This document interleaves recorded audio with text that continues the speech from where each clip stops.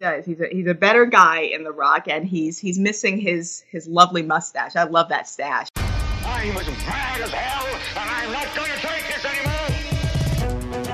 So you lie to yourself to be happy. There's nothing wrong with that. We all do it. We all go a little mad sometimes. Come on, if one of you nuts has got any guts. Let's put a smile on that face. You're only as healthy as you feel. Listen to me! Listen to you, but what right? Because I have a right to be, and I have a voice! Ladies and gentlemen, welcome to Pop Culture Case Study.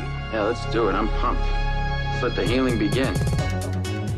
All right, hi everyone. Welcome to another episode of Pop Culture Case Study, where we analyze pop culture from a psychological angle, a part of the Following Films Network. So this week, because we have Alien Covenant coming out, we did something a little bit different because we've done a bunch of the Alien movies before on the show. We're going to look at another kind of unknown area, and we're looking at the sea. So we're taking a look at sci-fi classic The Abyss. And to do that, I'm really excited about the guests we have this week. We have Anya Novak, who's one of my favorite film writers out there. So Anya, thanks for being here on the show. Hello, thank you for having me. Yes, of course. So I've already said you're one of my favorite writers, but if people want to read your stuff, I mean, you're kind of everywhere. You're on a bunch of sites, but what's the best way to find your work? I kind of get around.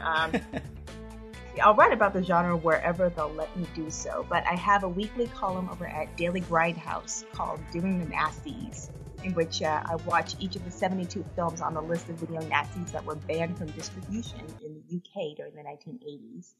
You can also find my work at Birth Movies Death, F This Movie, and Diabolique magazine.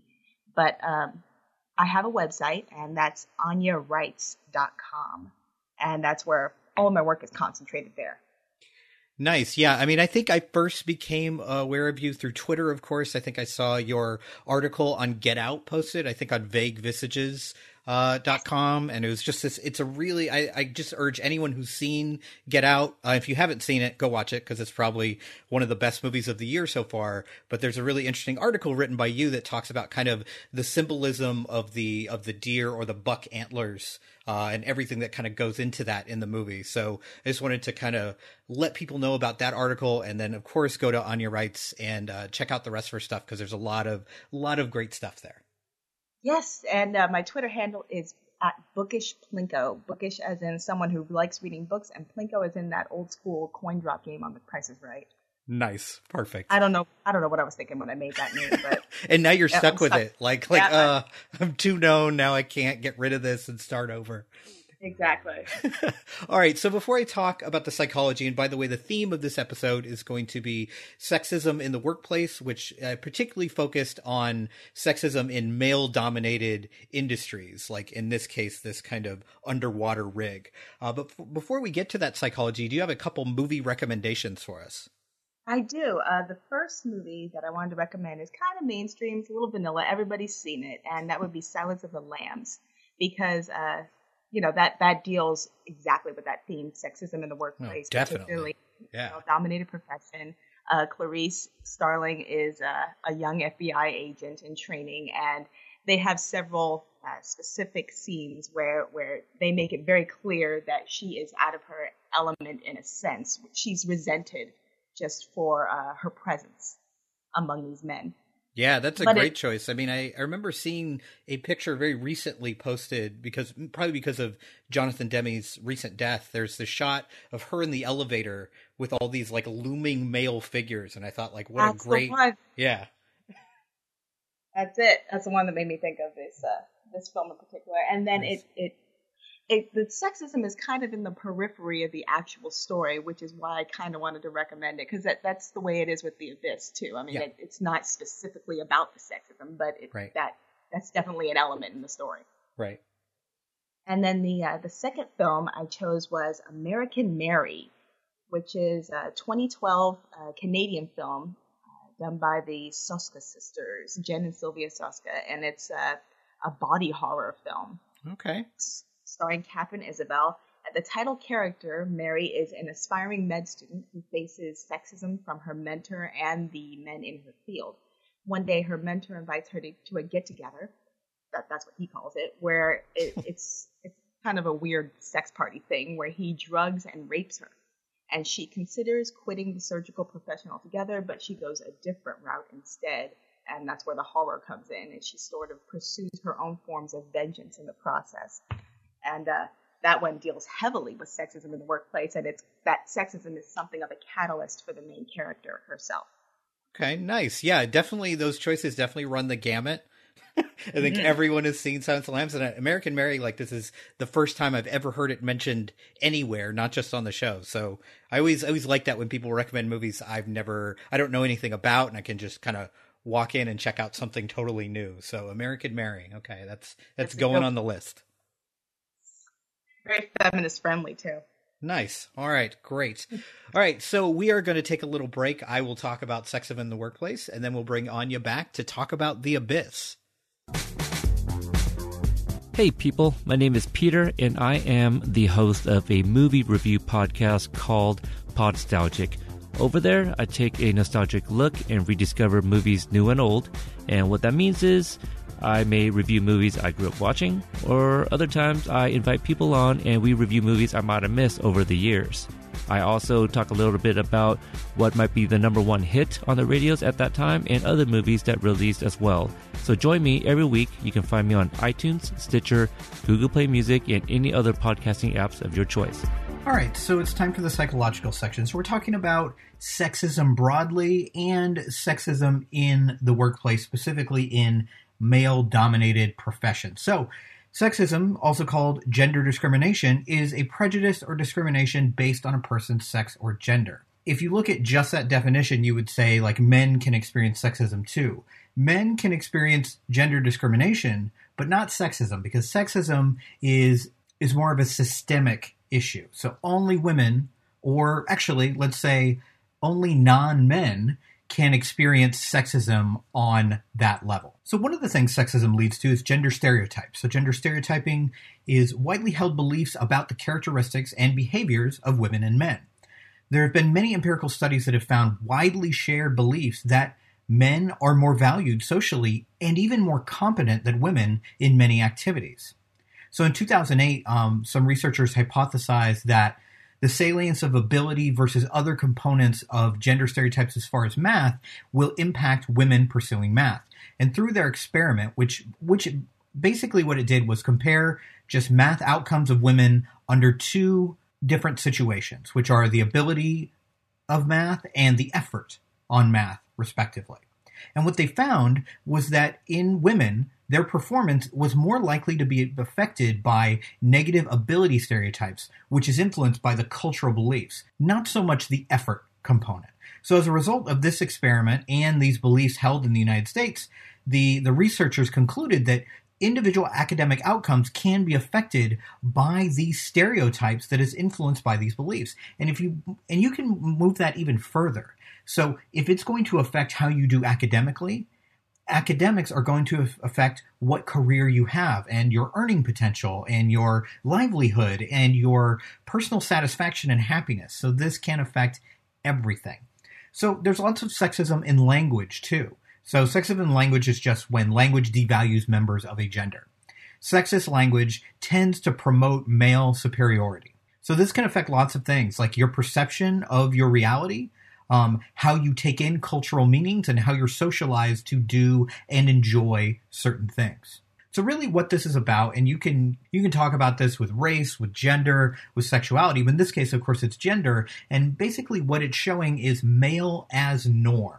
So that may not seem super harmful at first glance, but if you're constantly thinking someone who is good or someone who is normal, you think of a man, then women and other non-men are at a distinct disadvantage as far as success. So what are examples of this? So if you have a group of people that are all kinds of genders, not just men, and you immediately call them men, that can end up being harmful. Things like mankind, man referring to humanity, you guys, or this group of men, when it's really not, can actually hurt the people involved because they're not being counted. And also things like using masculine pronouns when you don't know if the person is male, female, or some other gender. And even things as simple as the ordering of words and phrases like man and wife. And again, all these things by themselves in one example are not terribly harmful. But when it's constant, when the male is norm happens all the time, this does have an effect on how we view men, how we view women, how we view people on the gender spectrum that aren't just men and women. Okay, so now we move to occupational sexism, which is really what this episode is about more than anything else.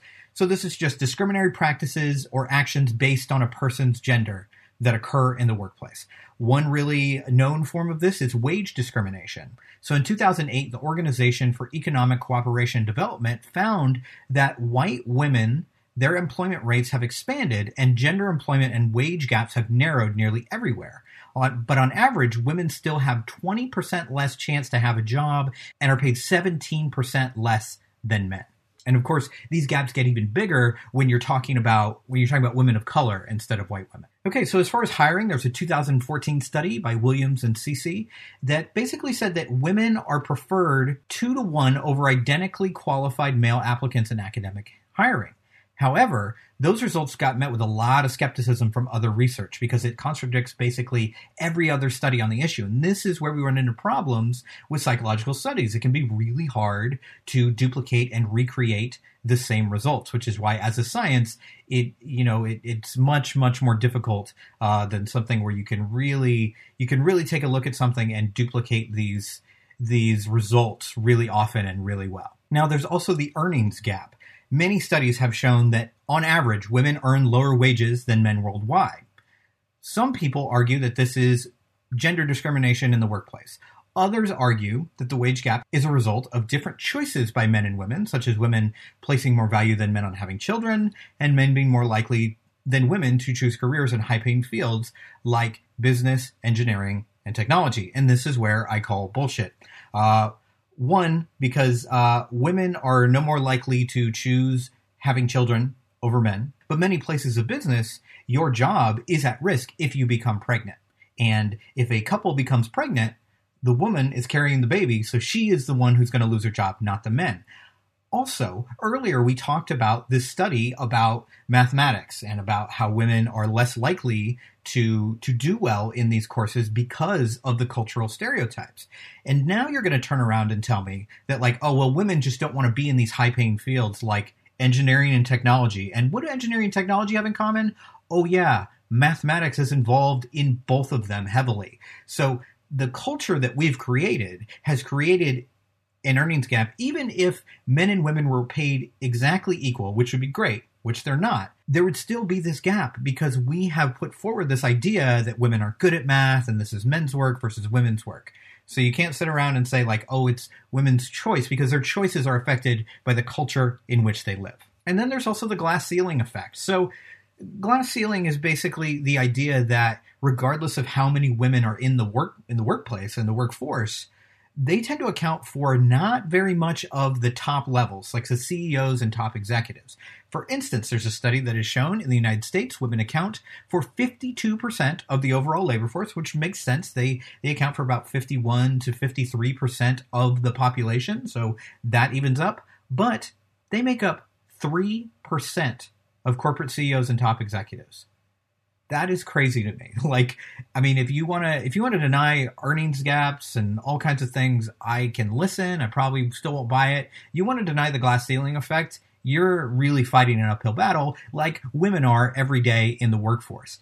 So some researchers see the root cause of this is this discrimination based on gender that's conducted by current top executives and corporate directors who are almost all male. 97% are male. Now, there are studies that show that progress in bringing women into leadership and decision-making positions around the world is happening, but it's far too slow. And I think that 3% number really shows that it is far too slow and that we do have this discrimination not only in getting a job, but in moving forward in a job. Okay, so another thing that Anya and I will talk about during the discussion of the movie is something called benevolent sexism, and that's also termed ambivalent sexism.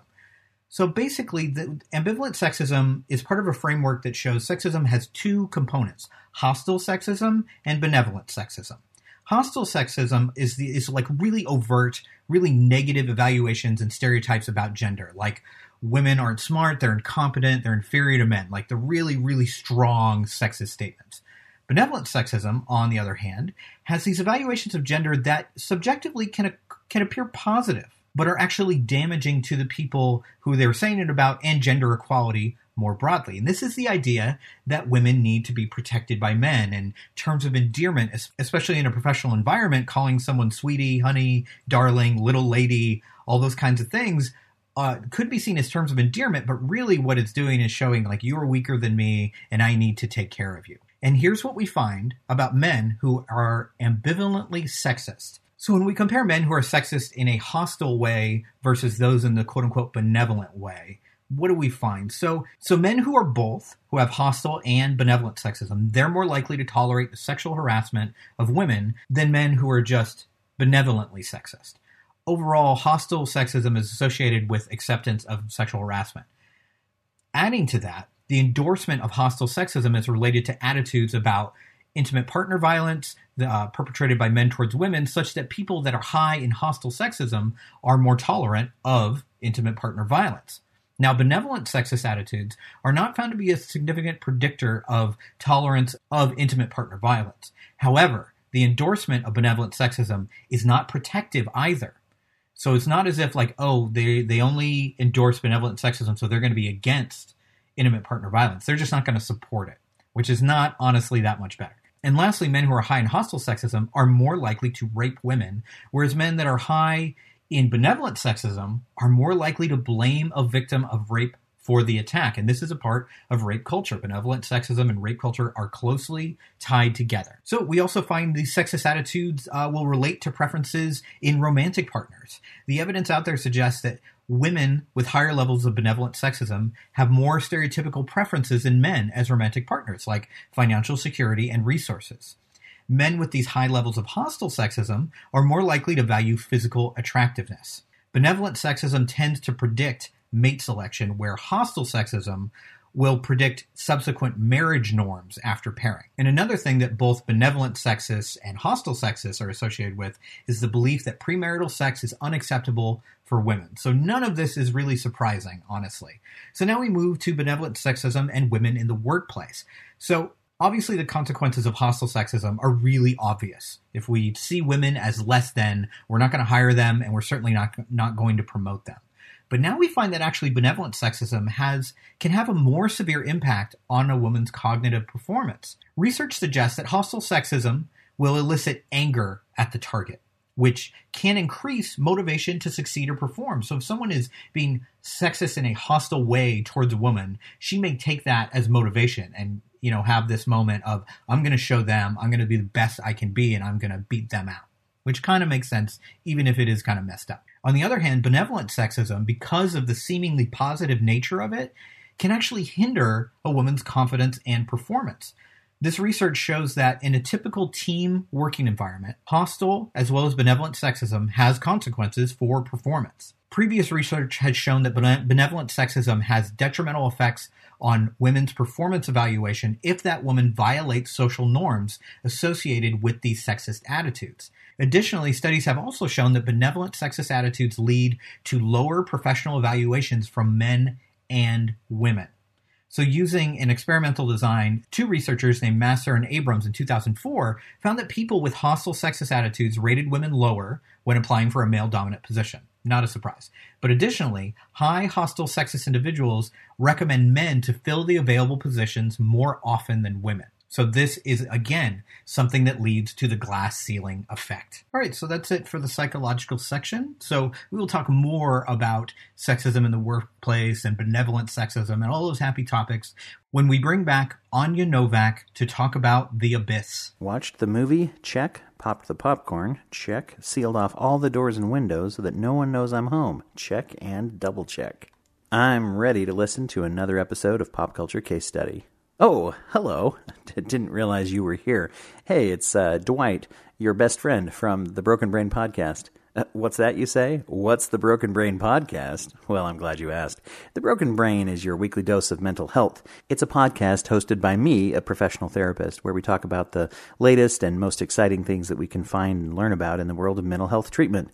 We talk about anxiety, depression, neurological underpinnings of the brain, addiction. We talk a lot about trauma recovery, and just all kinds of things that you'd expect from a show hosted by and guested on by professional therapists, and other mental health professionals. You may even be lucky enough to tune in to an episode starring your very own David Hart from this very program. Speaking of which, Dave is about to tell us all about how to feel about this new, or possibly old, breaking blockbuster classic movie that he's about to say now. Take it away, Dave. All right, so we're back. So we're back to talk about the movie. So as always, we're going to start with kind of our history with this movie. So for me, this came out, I think, in 1989, so I was about 10 years old. So I probably saw this in the theater or very soon after that on video. But I don't think I've seen this for a couple decades. Like it's one of those movies. I think when we did an episode on Close Encounters of the Third Kind, I put this in the same box because it's one of those movies that I own. And then just never quite feel like, oh, I should watch that right now. But then when I finally do, I'm like, why haven't I watched this? This is great. This is fantastic. Late 80s, early 90s science fiction. And I really had a good time with it. And it's a movie that I've always liked. And even though it seems like it's become weirdly popular, especially on social media these days, to kind of hate on old James Cameron movies for some reason, this is fantastic. Like, I really enjoyed it. And it's kind of led me down a path of watching other James Cameron movies lately. So I had a great time with it. What about you? What's your history with The Abyss? I'd seen it sometime when I was a kid. I definitely remember my parents either renting or having the VHS copy when I was little. And I had only seen it in bits and pieces because it wasn't really a movie for me to watch at the time. Right. And I didn't see it in its entirety that I remember until I was an adult. And I was just blown away by it. I saw a director's cut of it. And I thought, well, how has no one told me about this? How is this not a more famous movie? You know, it should be right up there with Terminator 2 and all of James Cameron's other works. But for some reason, most people didn't talk about it until, like you said, recently in social media, there was a lot of people. I just posted about it last night as I was rewatching it, that, man, I love this movie. And a whole bunch of people came out of the woodwork and said, yeah, it's one of his greatest. Why don't more people talk about it? Right. So I think you're right that it's gained a cult following in the last couple of decades. Yeah. Do you have any opinion on like maybe why that is, that this isn't as highly thought of? Is it because like it didn't become part of a series of sequels? Like if you look at the Terminator franchise, it's of course like Terminator 2 is probably its height, but it's gotten really big as far as people knowing about it. Same thing with the Alien and Aliens franchise. Like it's, and this is kind of its own little thing. And Avatar, of course hasn't become a franchise yet, but he keeps tormenting people, telling them there's going to be 3 more. But why do you think this movie hasn't like latched on to that kind of cultural consciousness? I think maybe at the time it was difficult to kind of get it going because from what I saw, I watched an interview with James Cameron and the movie barely made its money back at all. It was really? Kind of a flop in that sense. And also the cast members, apparently the filming process was really, really grueling. Well, didn't Ed Harris almost die? Like, didn't he? He almost drowned. He ended up punching James Cameron in the face. There was a whole thing. And for years, he wouldn't even talk about it. He didn't even want to hear it mentioned. He wouldn't address it all in interviews. He acted like it never happened. Like, what now? Nope. I remember that. And several of the cast members, except for like Michael Biehn, had said, we're never doing a sequel. We're never doing this again. Ed Harris almost never, I don't know if he ever worked with James Cameron again, but I know that they were at each other's throats because of this movie. And so I could see how it kind of just got lost in the shuffle. And then with Terminator 2 coming out and right. all that other stuff, it just moved on. They moved on. Yeah, absolutely. All right, so let's talk about James Cameron a little bit. Let's talk about him in general, but also his specific directorial choices here. Like, I think looking back on James Cameron's career is really, really interesting. I think he can be saddled with some of the same critiques that I've heard about Christopher Nolan that I don't necessarily agree with. This idea that he doesn't access kind of the humanity of his characters, and it's more about the spectacle and the event. And I think James Cameron does really love the spectacle. I mean, if you want to look at Terminator 2, if you want to look at Titanic, Avatar, even The Abyss, which is pretty effects heavy. But I feel like in this movie in particular, I think especially the relationship between Bud and Lindsay, our 2 main characters, I think he really draws on that a lot. And I think it's what really makes this memorable aside from the special effects. Right. I agree. the crew and the rapport between them and the fact that there's something of a family, it drives a lot of the story. And a lot of its greatest scenes aren't scenes of spectacle. They're scenes of emotion usually between Bud and Lindsay. Two of my favorite scenes anyway. And some of the best scenes are drawn on the heart of the characters and not necessarily on the great effects. So I think, this is kind of an outlier in that sense. Yeah, I mean, I think even if you don't talk about Bud and Lindsay, like even like these moments of camaraderie between the crew and how they kind of band together throughout the entire film in many different ways, I think it's really what makes this, a quality film more than all the kind of tricks of the trade. Right, exactly. But speaking of those tricks of the trade, like we can't talk about this movie and not talk about the underwater sequences. Like they're absolutely stunning. Like even for, I mean, how many years ago was this now? Like almost 30 years ago. Like those underwater sequences to me still really work, and they're still awe-inspiring. And even of course, there's always going to be moments in movies as old as this when anytime you have kind of moving vehicles in space or in water, there's going to be some moments that kind of stand out maybe as not holding up. But I think all the moments underwater, even with the submarine in the very beginning, that stuff still really works for me. It does. And I think that Cameron had claimed that it was a movie full of firsts, technically. Even though the movie barely made its money back, they did a lot of new stuff that was groundbreaking with CGI, and it was done by George Lucas's ILM, the Industrial Light and Magic. They did it, and those animated water effects used in the movie were later used on the liquid T-1000 in Terminator 2: Judgment Day. Oh, there you go. So, a lot of it was praised at the time, and actually, I wrote that down. They did get the Oscar in 1990 for visual effects for this movie. And well deserved. I mean, it absolutely works. I think there's another choice, though, that he makes that really solidifies that stuff. You talked about, like, the most memorable scenes are kind of on board the rig, not necessarily, the hurricane sequence or the underwater animation. But I love the fact that there's this constant blue hue even inside of the rig. And what I think it allows you to do is to never forget where you are. Like, it would be very easy to feel like, oh, this is just a set. There's no real stakes here. It's fine. But given that kind of blue light that's constantly coming in and only interrupted when things go really wrong and there's red lights and then water rushing in. But besides that, during the whole film, the whole thing like almost has like a blue filter on it, which I think is a really interesting and cool decision. That sounds cool. It's like a subliminal hue, kind of. Right. I like that. Yeah. I hadn't noticed that myself. I'm glad you pointed that out. That's pretty cool.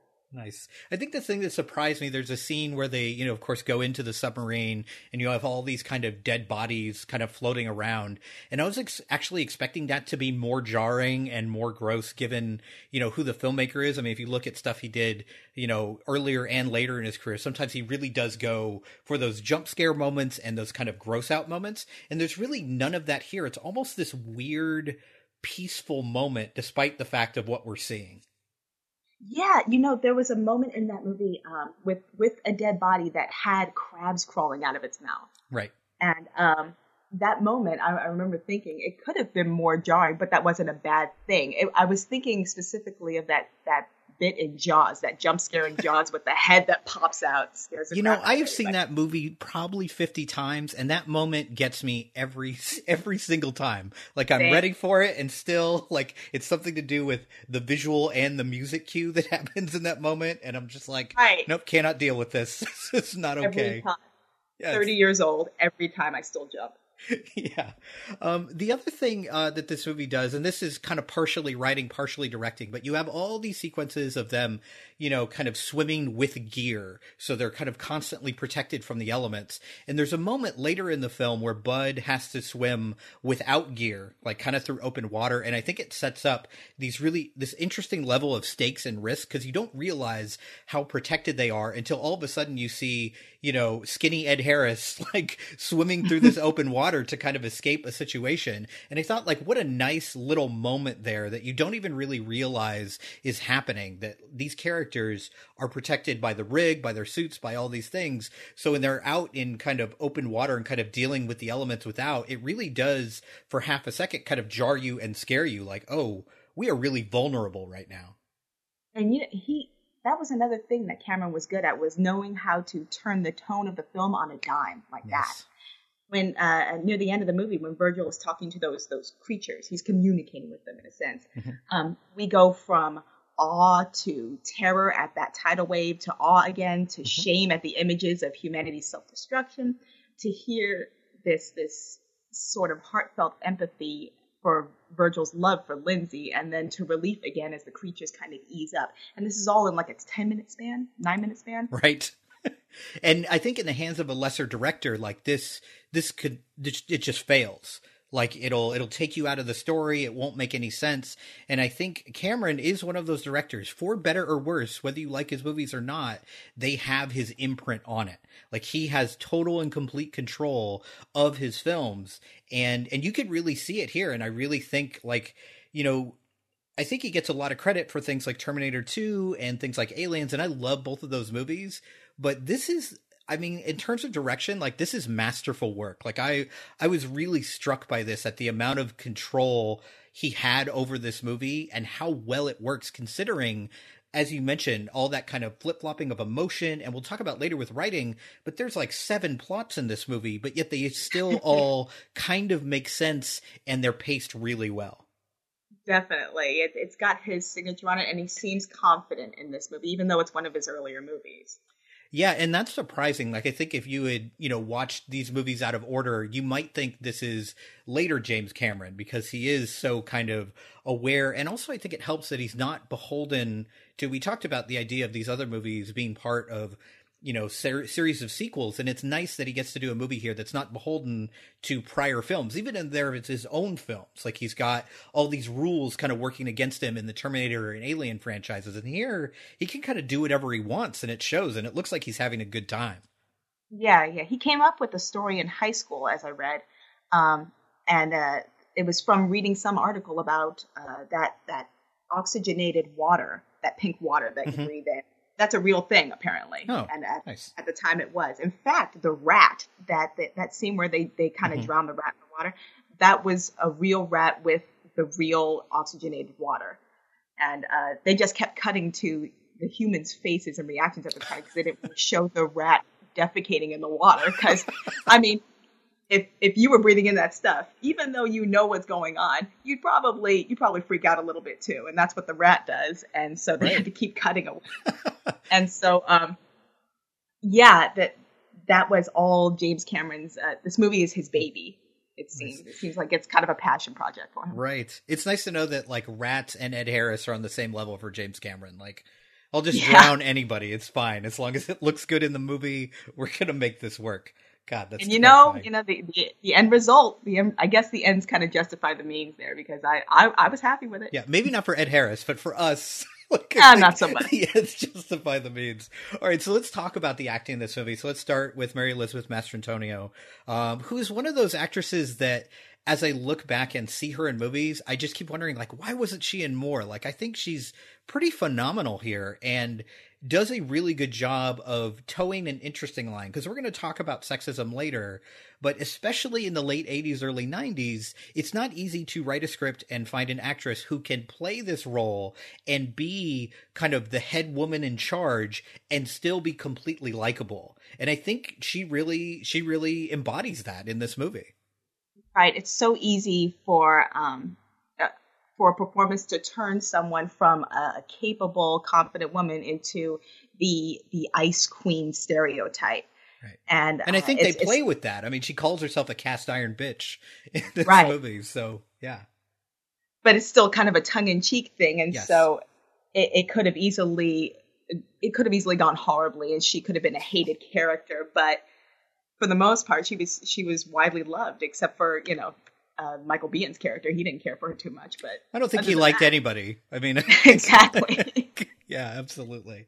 Yeah. And I think it's really interesting because the beginning of the movie, if it's one of those movies, if you take the beginning of the movie with her relationship towards Ed Harris and then watch nothing in the middle and watch the end, you'd be like, okay, this cannot make sense. There's no way these two characters can get that close in 2 to 2.5 hours. It's just not going to happen. But the arc of these characters and their relationship, it's interesting because there's a past there that we're not totally privy to.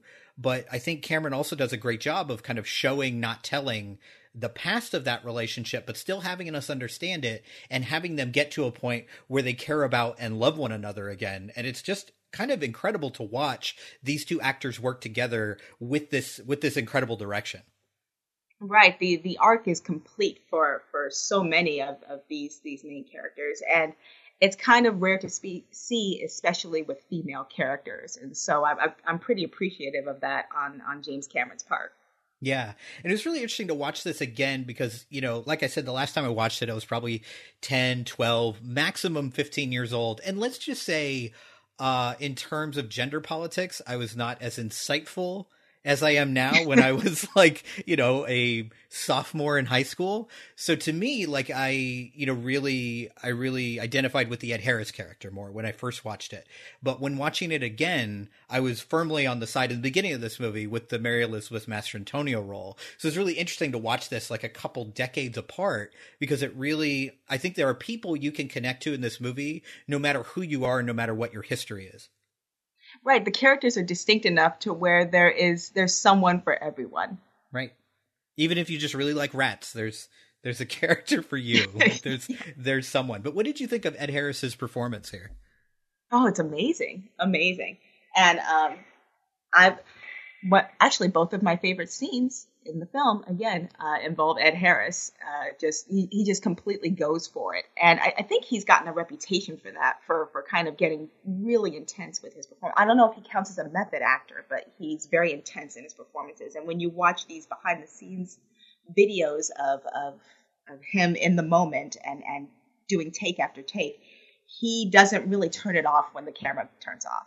Right. He keeps going with it. And I think that shows in his performances, especially in the scene where he tries to resuscitate Lindsay after she has drowned. Yeah. He gets so into it that his voice actually breaks when he's telling her to fight.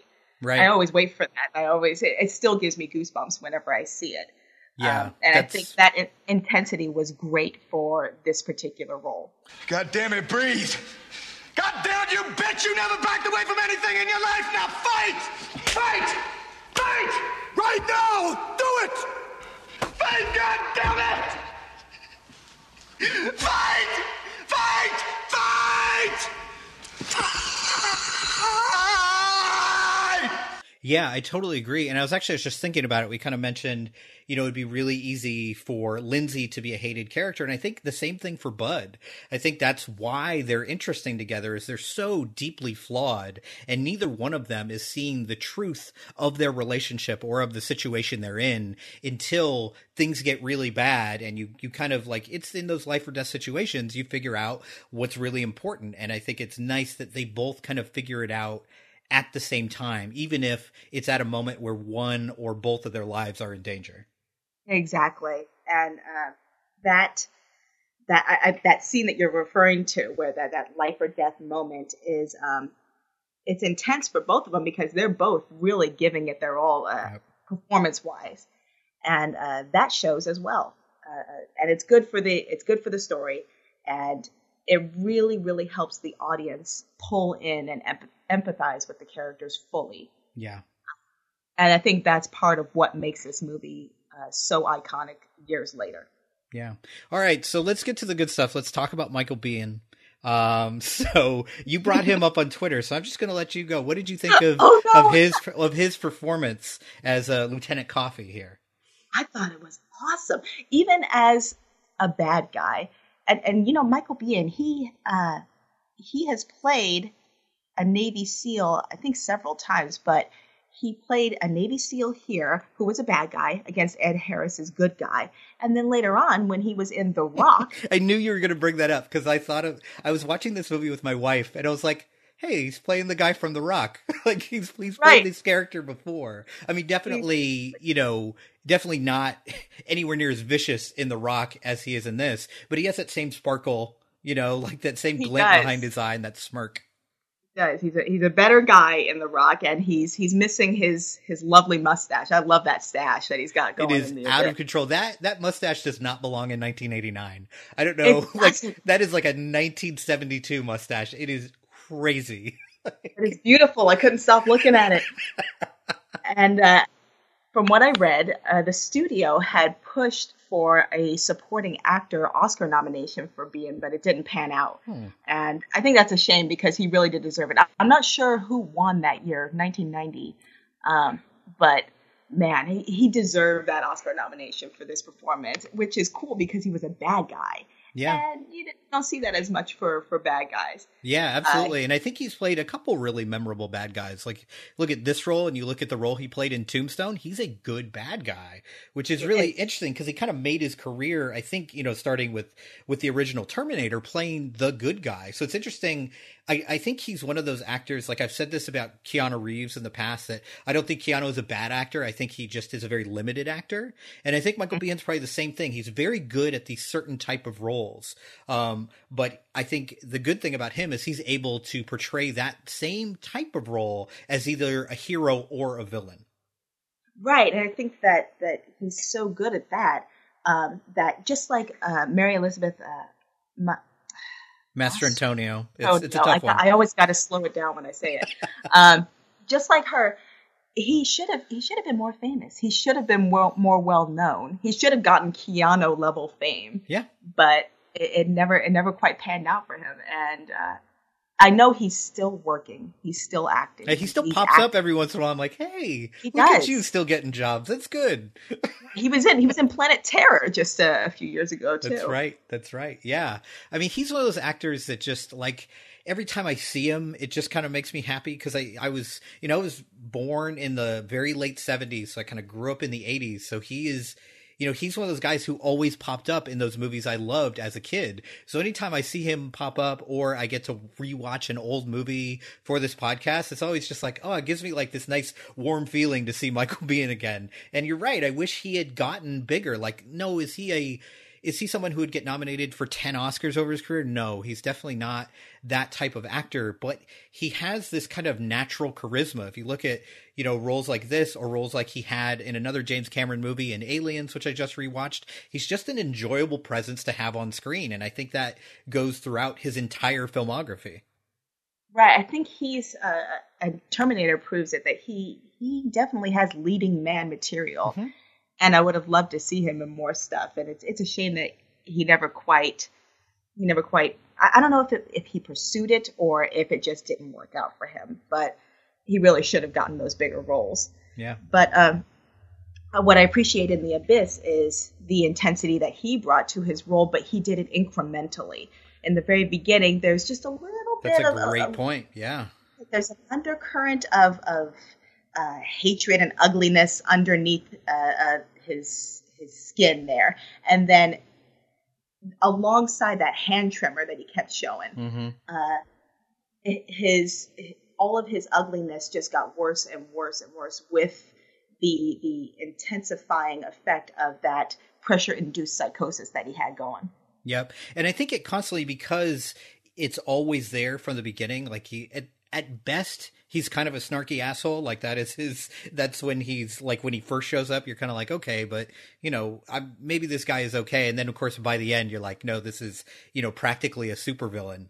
Right. But it always makes you wonder, like, okay, how much of this is the psychosis and how much of this is just him, and I love that you don't really know.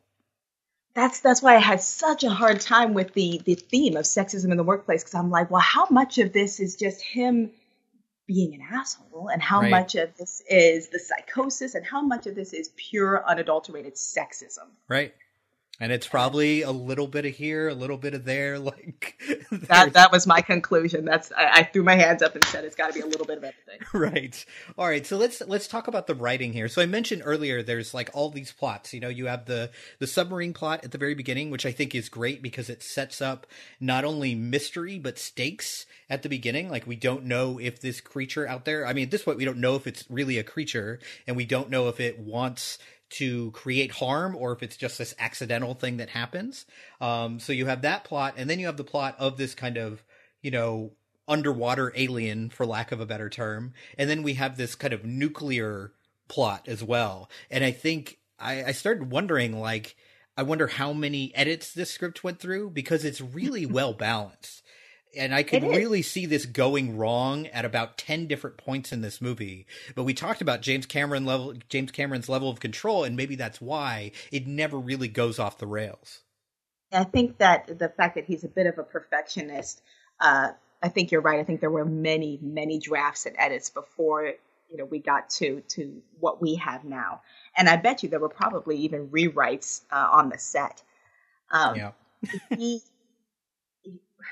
I think that Cameron is very confident in his audience. I think that he thinks that we are capable of balancing all of these things and being able to invest a little bit of empathy into each plot, subplot, I mean. And I like that he doesn't spoon feed the audience. He can give us hints. He can give us little bits and pieces and tastes here and there, but he doesn't do what Avatar did. He doesn't. There's no unobtainium. There's nothing like that. Yeah. He doesn't hit us over the head with a hammer. Right here in the Abyss, it's saying, "I know you're not stupid." And so we're gonna play around with this story a little bit and just give you some tastes and teases here and there. Right. And there's definitely some moments where the movie like sits down the audience and explains things to them, but I think it's really well woven into the story. Like we do have that moment very early on where they're talking about this pressure-induced psychosis, but there are people in the room who don't know what that is. So it actually makes sense. It's not like, okay, let's take a pause and talk to the audience for a second, and this is what it is. I still think that stuff really works, even though as a viewer, as someone who's watched hundreds upon hundreds of movies, you do have this moment where you step back and go like, oh, you're explaining something to the audience right now. But I think it still works within the film. Right. I can appreciate when the exposition feels natural within the scene. I don't mind if I catch the exposition, but I appreciate when it makes sense within the story. Totally. The other thing I wanted to bring up is the kind of blue collar nature of this movie. Like I just talked about this in our last episode about, Chris Pratt's debatably dumb comment about, the working class not being shown in films. And it got me kind of thinking about this as I was watching the movie. Because I think one of the best kind of renditions of seeing the working class in films is Ridley Scott's Alien. I think they do a great job there. And this had little moments where you actually felt that. But the movie that I kept thinking of, and to me it's a much lesser movie than The Abyss, is Armageddon. Like you have these kind of working class heroes that are, sprung into action by some governmental force. And trying to kind of maintain their own agency during this process. And I just kept thinking, like, did Michael Bay watch this movie in 1989 and really, really latch onto it? Because I think there's a lot less silliness here. But if you look at just the bare bones plot, it's a little similar. It is. And this movie could have just as easily been scientists under the water. Right. But he made the conscious decision to make these blue collar workers. And I think just like you touched on with Alien and with even The Thing, and I know that those were mostly scientists in John Carpenter's The Thing, the fact that they were these sort of blue collar working class heroes made it so much more relatable. Yeah, and especially Kurt Russell's character in that movie. Like, there's no science. There's no science in him. Like, and he is kind of, even though he's not a hero, he is the protagonist of that story. And I think it makes for this kind of interesting dichotomy between characters who are, very, very book smart and characters who are very, very, for lack of a better term, very street smart, and how they clash and how they work together. And I think you have a little of that here too. I agree. And it's very grounding. And and that's another way that the movie could have gone off the rails, by taking those science characters and making them pure exposition, doing the Pacific Rim thing where the scientist character is just there just for pure exposition. And right.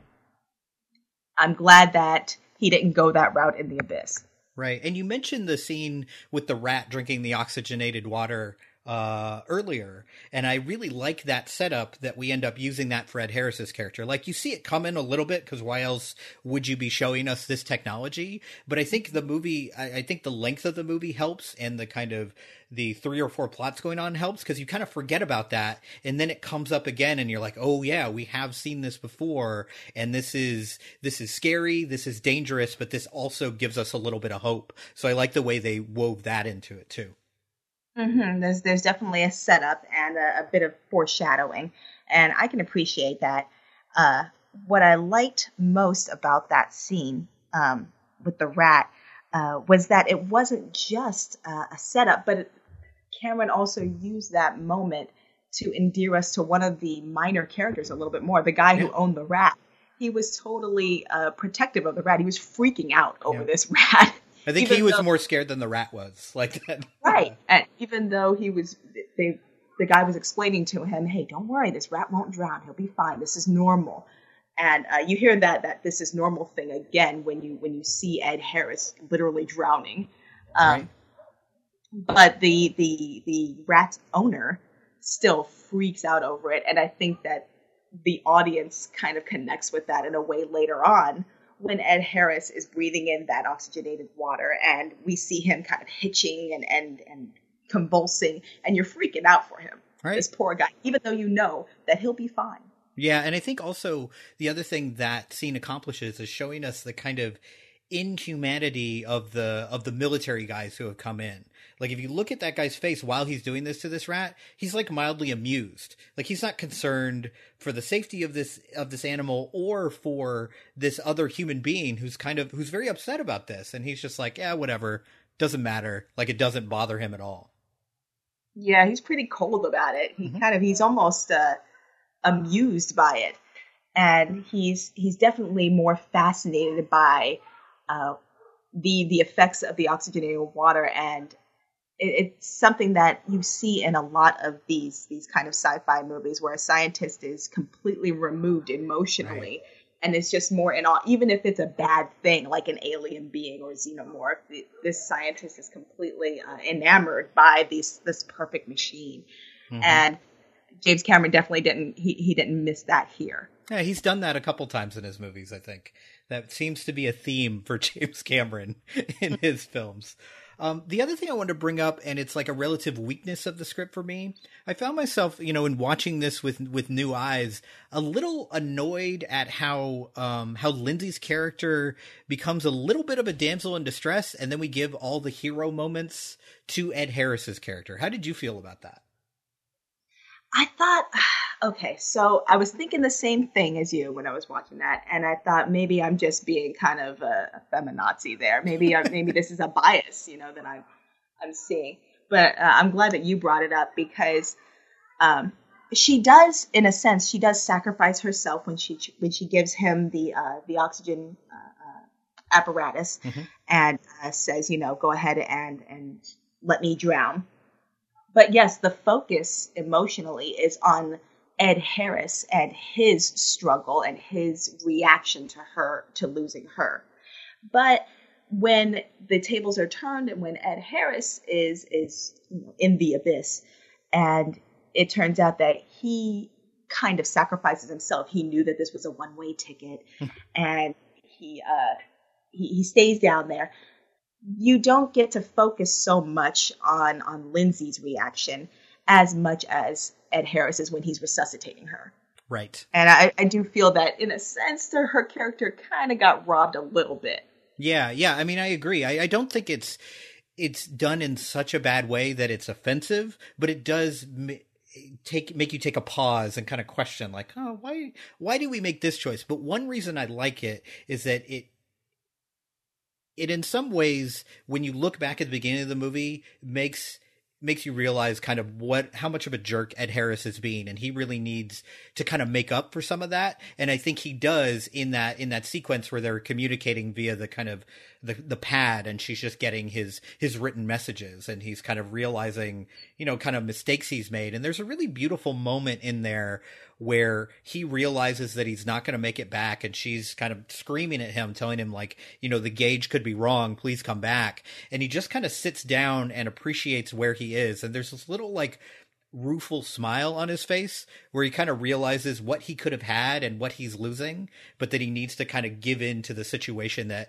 he's currently in. And I love that moment from Ed Harris. Right. And that kind of makes me step back and think he is the starring character of the movie, and the focus is supposed to be on him largely. You didn't really get a sense in the beginning of Lindsay's flip-flopping over her feelings for him, but you definitely got to see Cameron put in a specific scene where he takes off his wedding ring and throws it in the toilet, and then goes back and gets it. Second later, he reaches in and gets it. His hand's all blue and gross.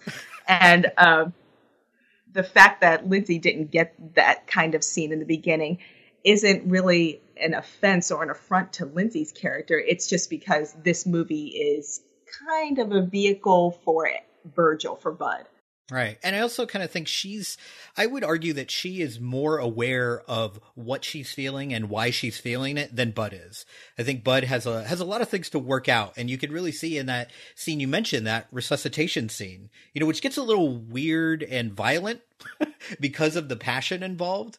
And it's interesting that in order to kind of bring her back to life, there's physical violence and there's these like compliments hidden in insults going on, like how dare you give up on me, like you've never given up on a thing in your life, and is slapping her around. And I'm like, oh, and it's very jarring in 2017, probably a little bit less so in 1989.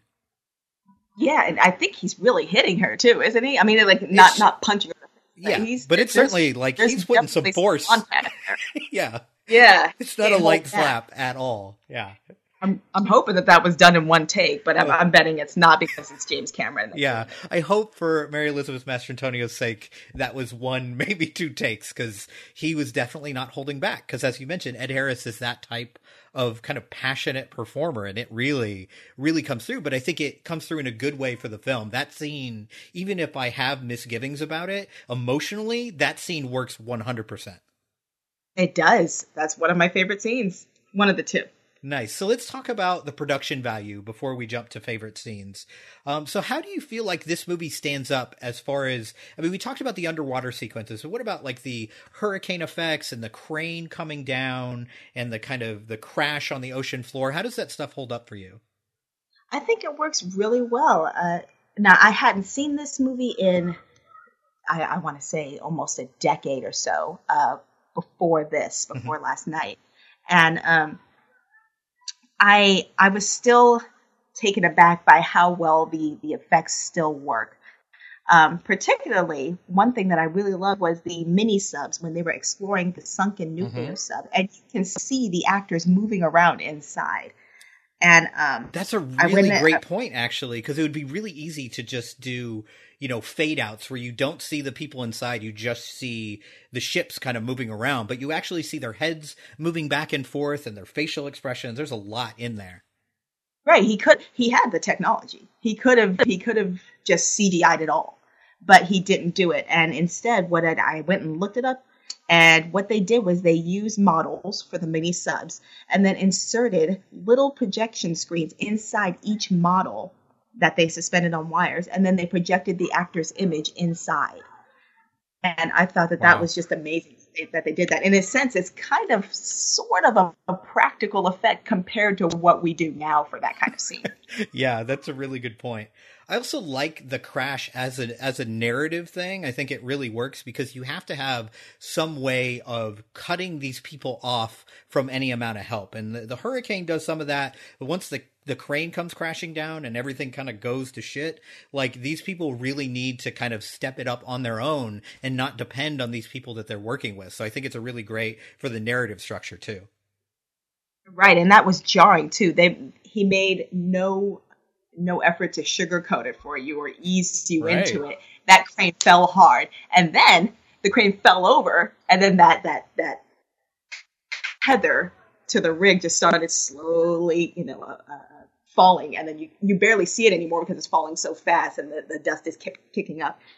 And everybody, not just the characters in the film, but everybody in the audience has that oh shit moment as you see it starting to fall. And then you know that the film has moved into a whole new realm from here. Right. I think that's actually one of my favorite special effects moments of the film is when these things hit the ocean floor and the dust kind of puffs up and hides what's there. And I think also it's really smart. And it's also smart to have this whole bit underwater because it hides a lot. Because it's, mostly dark and there's a lot of things moving around and it's easy to hide things. And of course, I think the most memorable special effect of the film is you have this, what we find out maybe is not necessarily the alien creature, but some automated thing. It is sent down to make contact with them, where it kind of recreates Lindsay's face and they make actual first contact. Because I think as I was sitting down to watch this, that was the only thing I remembered about this movie was that moment. Like that, from a special effects standpoint, 1989, like you do not get any better than that. And I think it still works now. It does, definitely. And I think that's also a testament to industrial light and magic that they were able to achieve that at that time. And so many films tried to emulate that afterwards.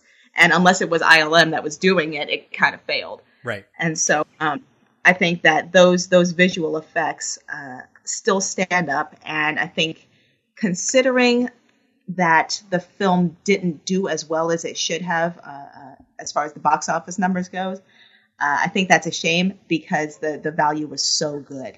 Yeah, I totally agree. All right, so let's move on to favorite scenes. So what's one of your favorite scenes from The Abyss?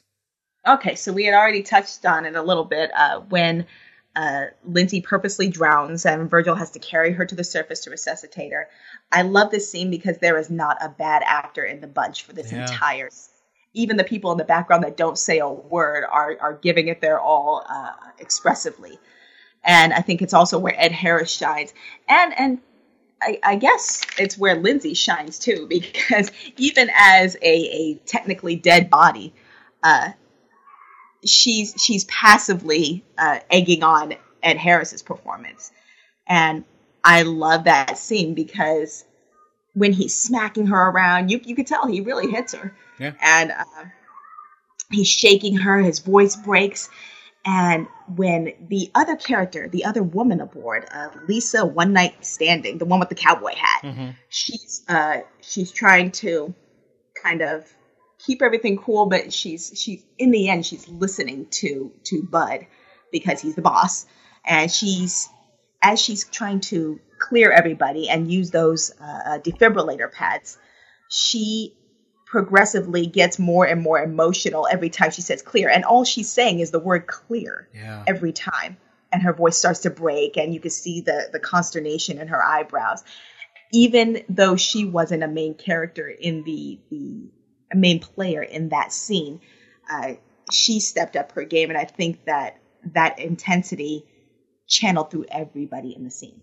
Yeah, I think you bring up a really good point. I mean, obviously the two main characters in that scene are phenomenal. It's probably Ed Harris's best moment in the film, and I think so much of his other moments in the film lead to that. Like you have that complete arc, so that scene works.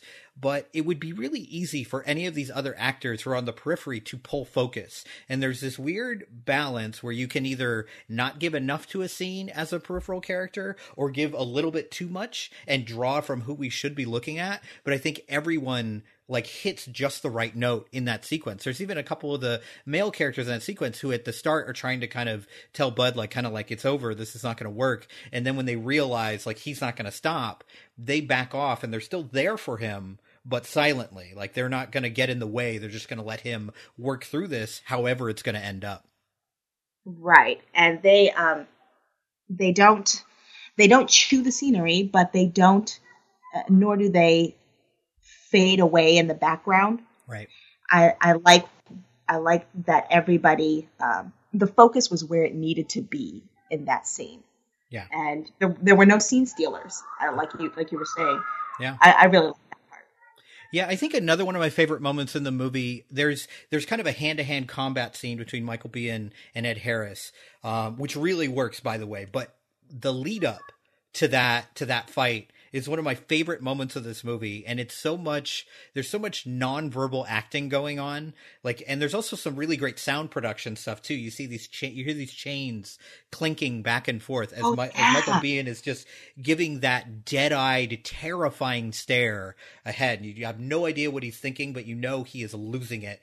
Of course, a lot due to this pressure-induced psychosis, and then you get these moments of Ed Harris trying to kind of sneak up on him and other characters realizing this is what he's going to do, which just kind of increases the fear and anxiety for us. And that moment really works for me. I mean, that works in a vacuum. You could take away the other 2.5 to 3 hours of this movie, depending on which version you watched, and just watch that sequence. And it's genuinely scary. It's almost like a horror movie sequence more than science fiction. It is. The tension is ratcheted up just bit by bit by bit. And I think the sound design plays really well into that scene, like you were talking about with the chains. But as Ed Harris is getting out of the water, you can hear every drop of water being moved around, and you're going, man, that's too loud. That's too loud. He's going to hear you. Yep. Even though this guy is the cheese is sliding off his cracker and he's staring into space, you can tell he'll hear him. He will hear him if he's too loud. And so, and then Cameron uses that POV shot where he's kind of sneaking up on Michael Biehn. And you think he's going to get it. He's going to get that gun. He's going to tear it away from him. It's all going to work out. But then he turns at the last second. Yep. And you have another one of those oh shit moments. Yep. And then, I think you're right that lead up to the fight is just as good as the fight itself. Yeah. So you mentioned you had 2 favorite scenes. What was the other one you wanted to bring up? Oh, okay. So the second scene is when Virgil jumps into the abyss to disarm the nuclear warhead. For me, personally, this is where the movie veers into straight horror for me, because this is my personal nightmare. That whole deep sea. Deep sea, deep space. I still haven't watched Gravity, by the way. I still won't watch that movie. Before you continue, this is like the running joke in my house is, so I saw Gravity and I walked out of it and I told my wife, before now I didn't know that I had a fear of deep space, but here we are. I have it now. Thanks, Gravity. So that movie, especially if you see it on a big screen in IMAX in 3D, is the first half hour of that movie is hell. It's terrifying. So I totally get what you're talking about with deep sea and deep space. Exactly. There's no way. And movies like Open Water, that is my literal nightmare. Nope, I can't. I'm just going to drown. Thanks. I'm good. So you can imagine the first time I'm watching The Abyss, and he just pops right off of the edge there. And then as he's falling, hit the light that he has, it implodes kind of. Nope. Yeah. He starts to tumble where he can't see anything at all. And that just, it kills me every time. And then when he does make it to the bottom, he does his thing with the wires, bada bing, bada boom. He snips the right wire, he's done. But then and you think, okay, all right, it's going to be okay again. And then as Lindsay asks him, okay, how much oxygen do you have left? Check the gauge. He says 5 minutes. Ugh. And instead of saying anything, through the radio, the whole thing is typed on his little Pip-Boy Casio calculator thing he's got going on his wrist. And I love that communication was her voice to his typing, his words. And even though you could only see what he had typed, you could feel the emotion in every word. Going to stay a while. Don't cry, baby. Knew this was a one-way ticket. Yeah. And then he finally says the 3 words, love you, wife. Yeah. And when he says that, I break down like a little baby every time. So last night I wrote about it on Twitter. I'm ugly crying in front of my computer. Tea dribbling everywhere just because of those 3 words, even though I've seen that scene several times. And it's really impressive and really tells you how well the arc of these characters' relationships work. Because if you just, again, we talk about looking at scenes in a vacuum, and it's her kind of freaking out, as she should be, and him typing words and her reading them. That shouldn't work. That shouldn't work emotionally when you have one character speaking and one character not speaking. But it absolutely works here because of all the buildup. Right. It should be lopsided. Right. But for some reason, it clicks. It works really well, and it hits you hard. At least it hit me hard. Maybe it was because I was already emotional because of the tumble into the abyss. But right. And the worst has already happened. How do we go from here? Okay, so now we're going to talk about the theme a little bit. And of course, we have to remember that we are looking at this with 2017 eyes and not 1989. But I still think it's fair to look at kind of the sexism in the workplace that comes in. Like you brought up Michael Bihn's character and not being sure how much was him and how much was the psychosis. But if you look at like what we would call like benevolent sexism, like supposed harmless sexism, like constantly through this movie, she's called a little lady.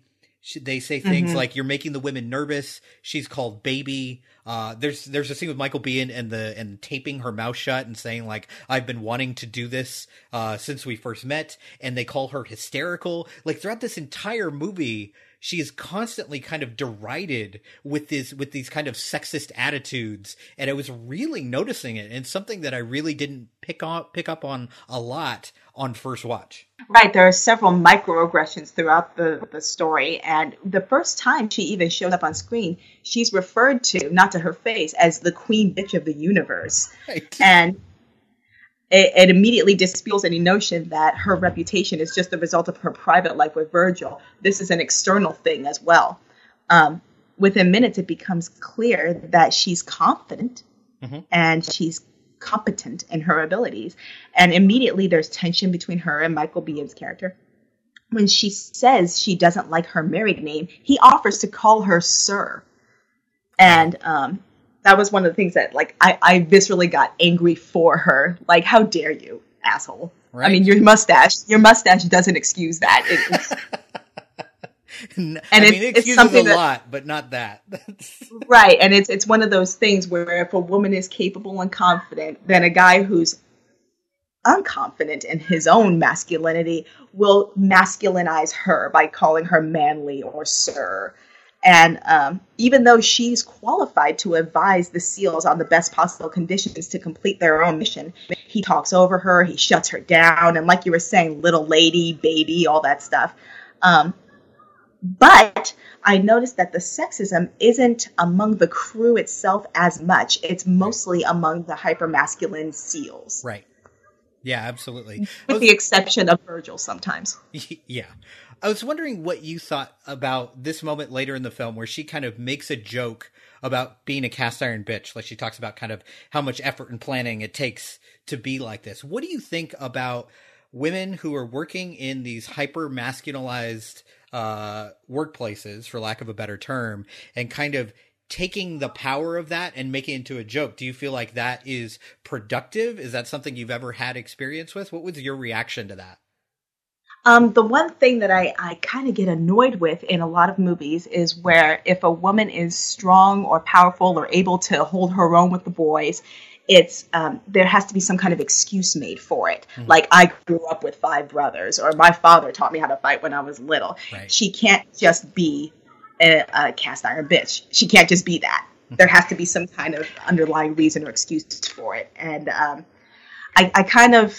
I'm a little bit bothered by that, and I'd like to see that changed to where there's no excuse needed for it, just as there's no excuse needed for a man who's a cast iron bitch, you know? So are you telling me that, like, women can be strong without a man being the reason for it? Is that what you're... I know! Weird. What an idea! Novel, right? Totally novel. Yeah, I totally agree. And it's something that as soon as you said it, I reacted very strongly. You're like, oh yeah, we do see that constantly, that I was raised with a bunch of guys. This is why I'm like this. This is why I'm brash. And there are many women I have met who had no brothers, and some who had, you know, maybe no father figure, or a father figure who wasn't there all the time, who are still brash and are still smart and intelligent and strong. Like, it doesn't necessarily have to be because of a guy. It can be because that's your personality and that's been your experience. So I'd like to see that change too. Right. We need more Furiosas. Yes, definitely. Could not agree with that more. I don't think you'll get many arguments on we need more Furiosas. That's pretty safe. All right, so I think that covers the theme. I think that covers the movie. It made me really happy. I got a chance to rewatch this. This was actually my wife's idea because I could not come up with anything to do for Alien Covenant because I had already done the first 2 Aliens movies, and I wasn't going to do Alien Resurrection because I don't even know if I want to sit through that again. I thought about Alien 3, but I think there's there's a lot of movies that you could tie Alien 3 to, so I'm kind of saving that one for the rewatch. So this became an interesting idea of this kind of exploration into the deep sea instead of space. So, of course, we are tying this with Alien Covenant. And I also want to talk about, you just had, I don't know if you'd call it an article, but it was like a conversation between you and another writer about the Alien franchise that was, I think, also on Vague Visages, which was just fucking fantastic. And really, it was great to hear these different perspectives on these 4 to 5 movies, depending on how many movies you include in the Alien canon. At least 5 if you're not going to include the AVP movies, which you probably shouldn't, because don't put yourself through that. But definitely check that out. But what are your feelings, thoughts on the Alien franchise in general, and on whether you're excited for Alien Covenant? I'm stoked for Alien Covenant, first off. And what I love about the Alien franchise is that it's super malleable. The nature of the xenomorphs change throughout the series, of course. You know, sometimes they swim, sometimes they, you know, they're going to have a flying one soon. I swear they will. I'm down. I'm ready. Let's do it. Right. But the themes very drastically, they change depending on who is handling the story. You've got your basic slasher in space with Alien, with 1979's Alien, but then both Alien 3 and Prometheus slowed it way down to dive into our relationships with faith and science and belief. And so I'm excited to see what concepts will be touched upon in this one, especially considering Ridley Scott's involvement this time around. Yeah, I mean, I'm kind of on the same page as you. I am one of the, I mean, I know you're in this camp too, but I felt like I was one of the few people that as soon as I saw Prometheus, I was really excited, and then like came home to find out that like everyone hated it, and I was like, what? No, what did you watch? That was great. I loved it. And I think you hit on something that's really important for the Alien franchise. Even if you just look at the first 2 movies, Alien and Aliens, those 2 movies could not be any different. Like, if you take out the xenomorph, they almost have nothing in common. And Ripley, obviously. But I think they still both work. Like, I think I have both them rated as 5-star movies. I think they're both incredible films, and they have just enough of this connective tissue to make you care about the franchise, but it doesn't have to be beholden to all these rules. You can still have a good time with this franchise, and you can change things around, and it's still fine. And I thought, like you mentioned, Prometheus does a good job of really taking a look at kind of our internal processes and not focus so much on the action beat. So I'm interested to see where Ridley Scott goes from here. So I also am really, really excited to see Alien Covenant. I'm actually most happy that you're Team Prometheus as well. I was coming into this podcast ready for a fight because I thought you were totally going to trash it like everybody else. No, we've done an episode of Prometheus. I'm very positive on it. My only qualm with Prometheus is that, you know, from a hormonal perspective, we have a off-screen sex scene between Idris Elba and Charlize Theron, and how dare you not give us that wonderful moment, Ridley Scott. Deny us that scene. Exactly. 2 most beautiful people in Hollywood, but like, oh, we'll just, anyway, fade to black. Like, no. But other than that, I'm a big supporter and big fan of Prometheus, so nothing to worry about there. All right, so I'm hoping that it looks like, I'm just going off of the trailer here, but because I haven't seen it, but it looks like we're getting a little bit of the slasher in space, but I think we're also going to be definitely exploring more of that AI, that our artificial intelligence relationship with humans, and with working on behalf of the company, and about how the humans are the worst monsters of all. They're the bigger threat. Right. And I think we're going to definitely see that in Alien Covenant. So that's what I'm really excited for. Yeah. And from what I've heard, we get 2 Michael Fassbenders. So that's really all you need to say to get me into the seats. Like any movie with 2 Fassbenders, I'm good to go. I'm fine. Right. Sign me up. Exactly. All right. So before you take off one more time, tell people where to find your writing, because I'm a really big fan. Like I was really excited to do this episode, because you are legitimately one of my 2 or 3 favorite writers online. And I think more people should see your work and you should get more publicity. So tell them where they can read your stuff. Woohoo! Thank you. Okay, so you can find my work at Birth Movies Death, F This Movie, Vague Visage, Diabolique Magazine, 52 Weeks of Horror, and all of my work is available on my website, AnyaWrites.com. That's Anya, like Tanya without the T, Writes.com, and all of my stuff is up there. Links to everything I've written in the past year or so. I've only been writing for a year, actually. And the link is also in my Twitter bio, and that's where you'll likely find me. I'm always on Twitter. At Bookish Plinko is my Twitter handle. Wouldn't you prefer a maiden fair? All right, thanks for listening to another episode of Pop Culture Case Study. If you'd like to get more involved with the show, there's a bunch of ways you could do that. You can go to followingfilms.com and check out other great movie podcasts like War Machine vs. Warhorse and the True Romance Film Podcast. Or you can just follow me on Twitter at PC Case Study. But if you really want to help us out, go to patreon.com/popculturecasestudy. And there you can actually donate to the show on a per episode basis and get some really cool rewards while supporting an independent podcast. So the next time you hear us, Chris Maynard and I will be doing a review of new release Alien Covenant to tie in with The Abyss. So until then, I will be here diagnosing your favorites and judging you for what you watch. But I am not a maiden fair, and I am not a kid. And you that was my toddler, sorry. It's okay.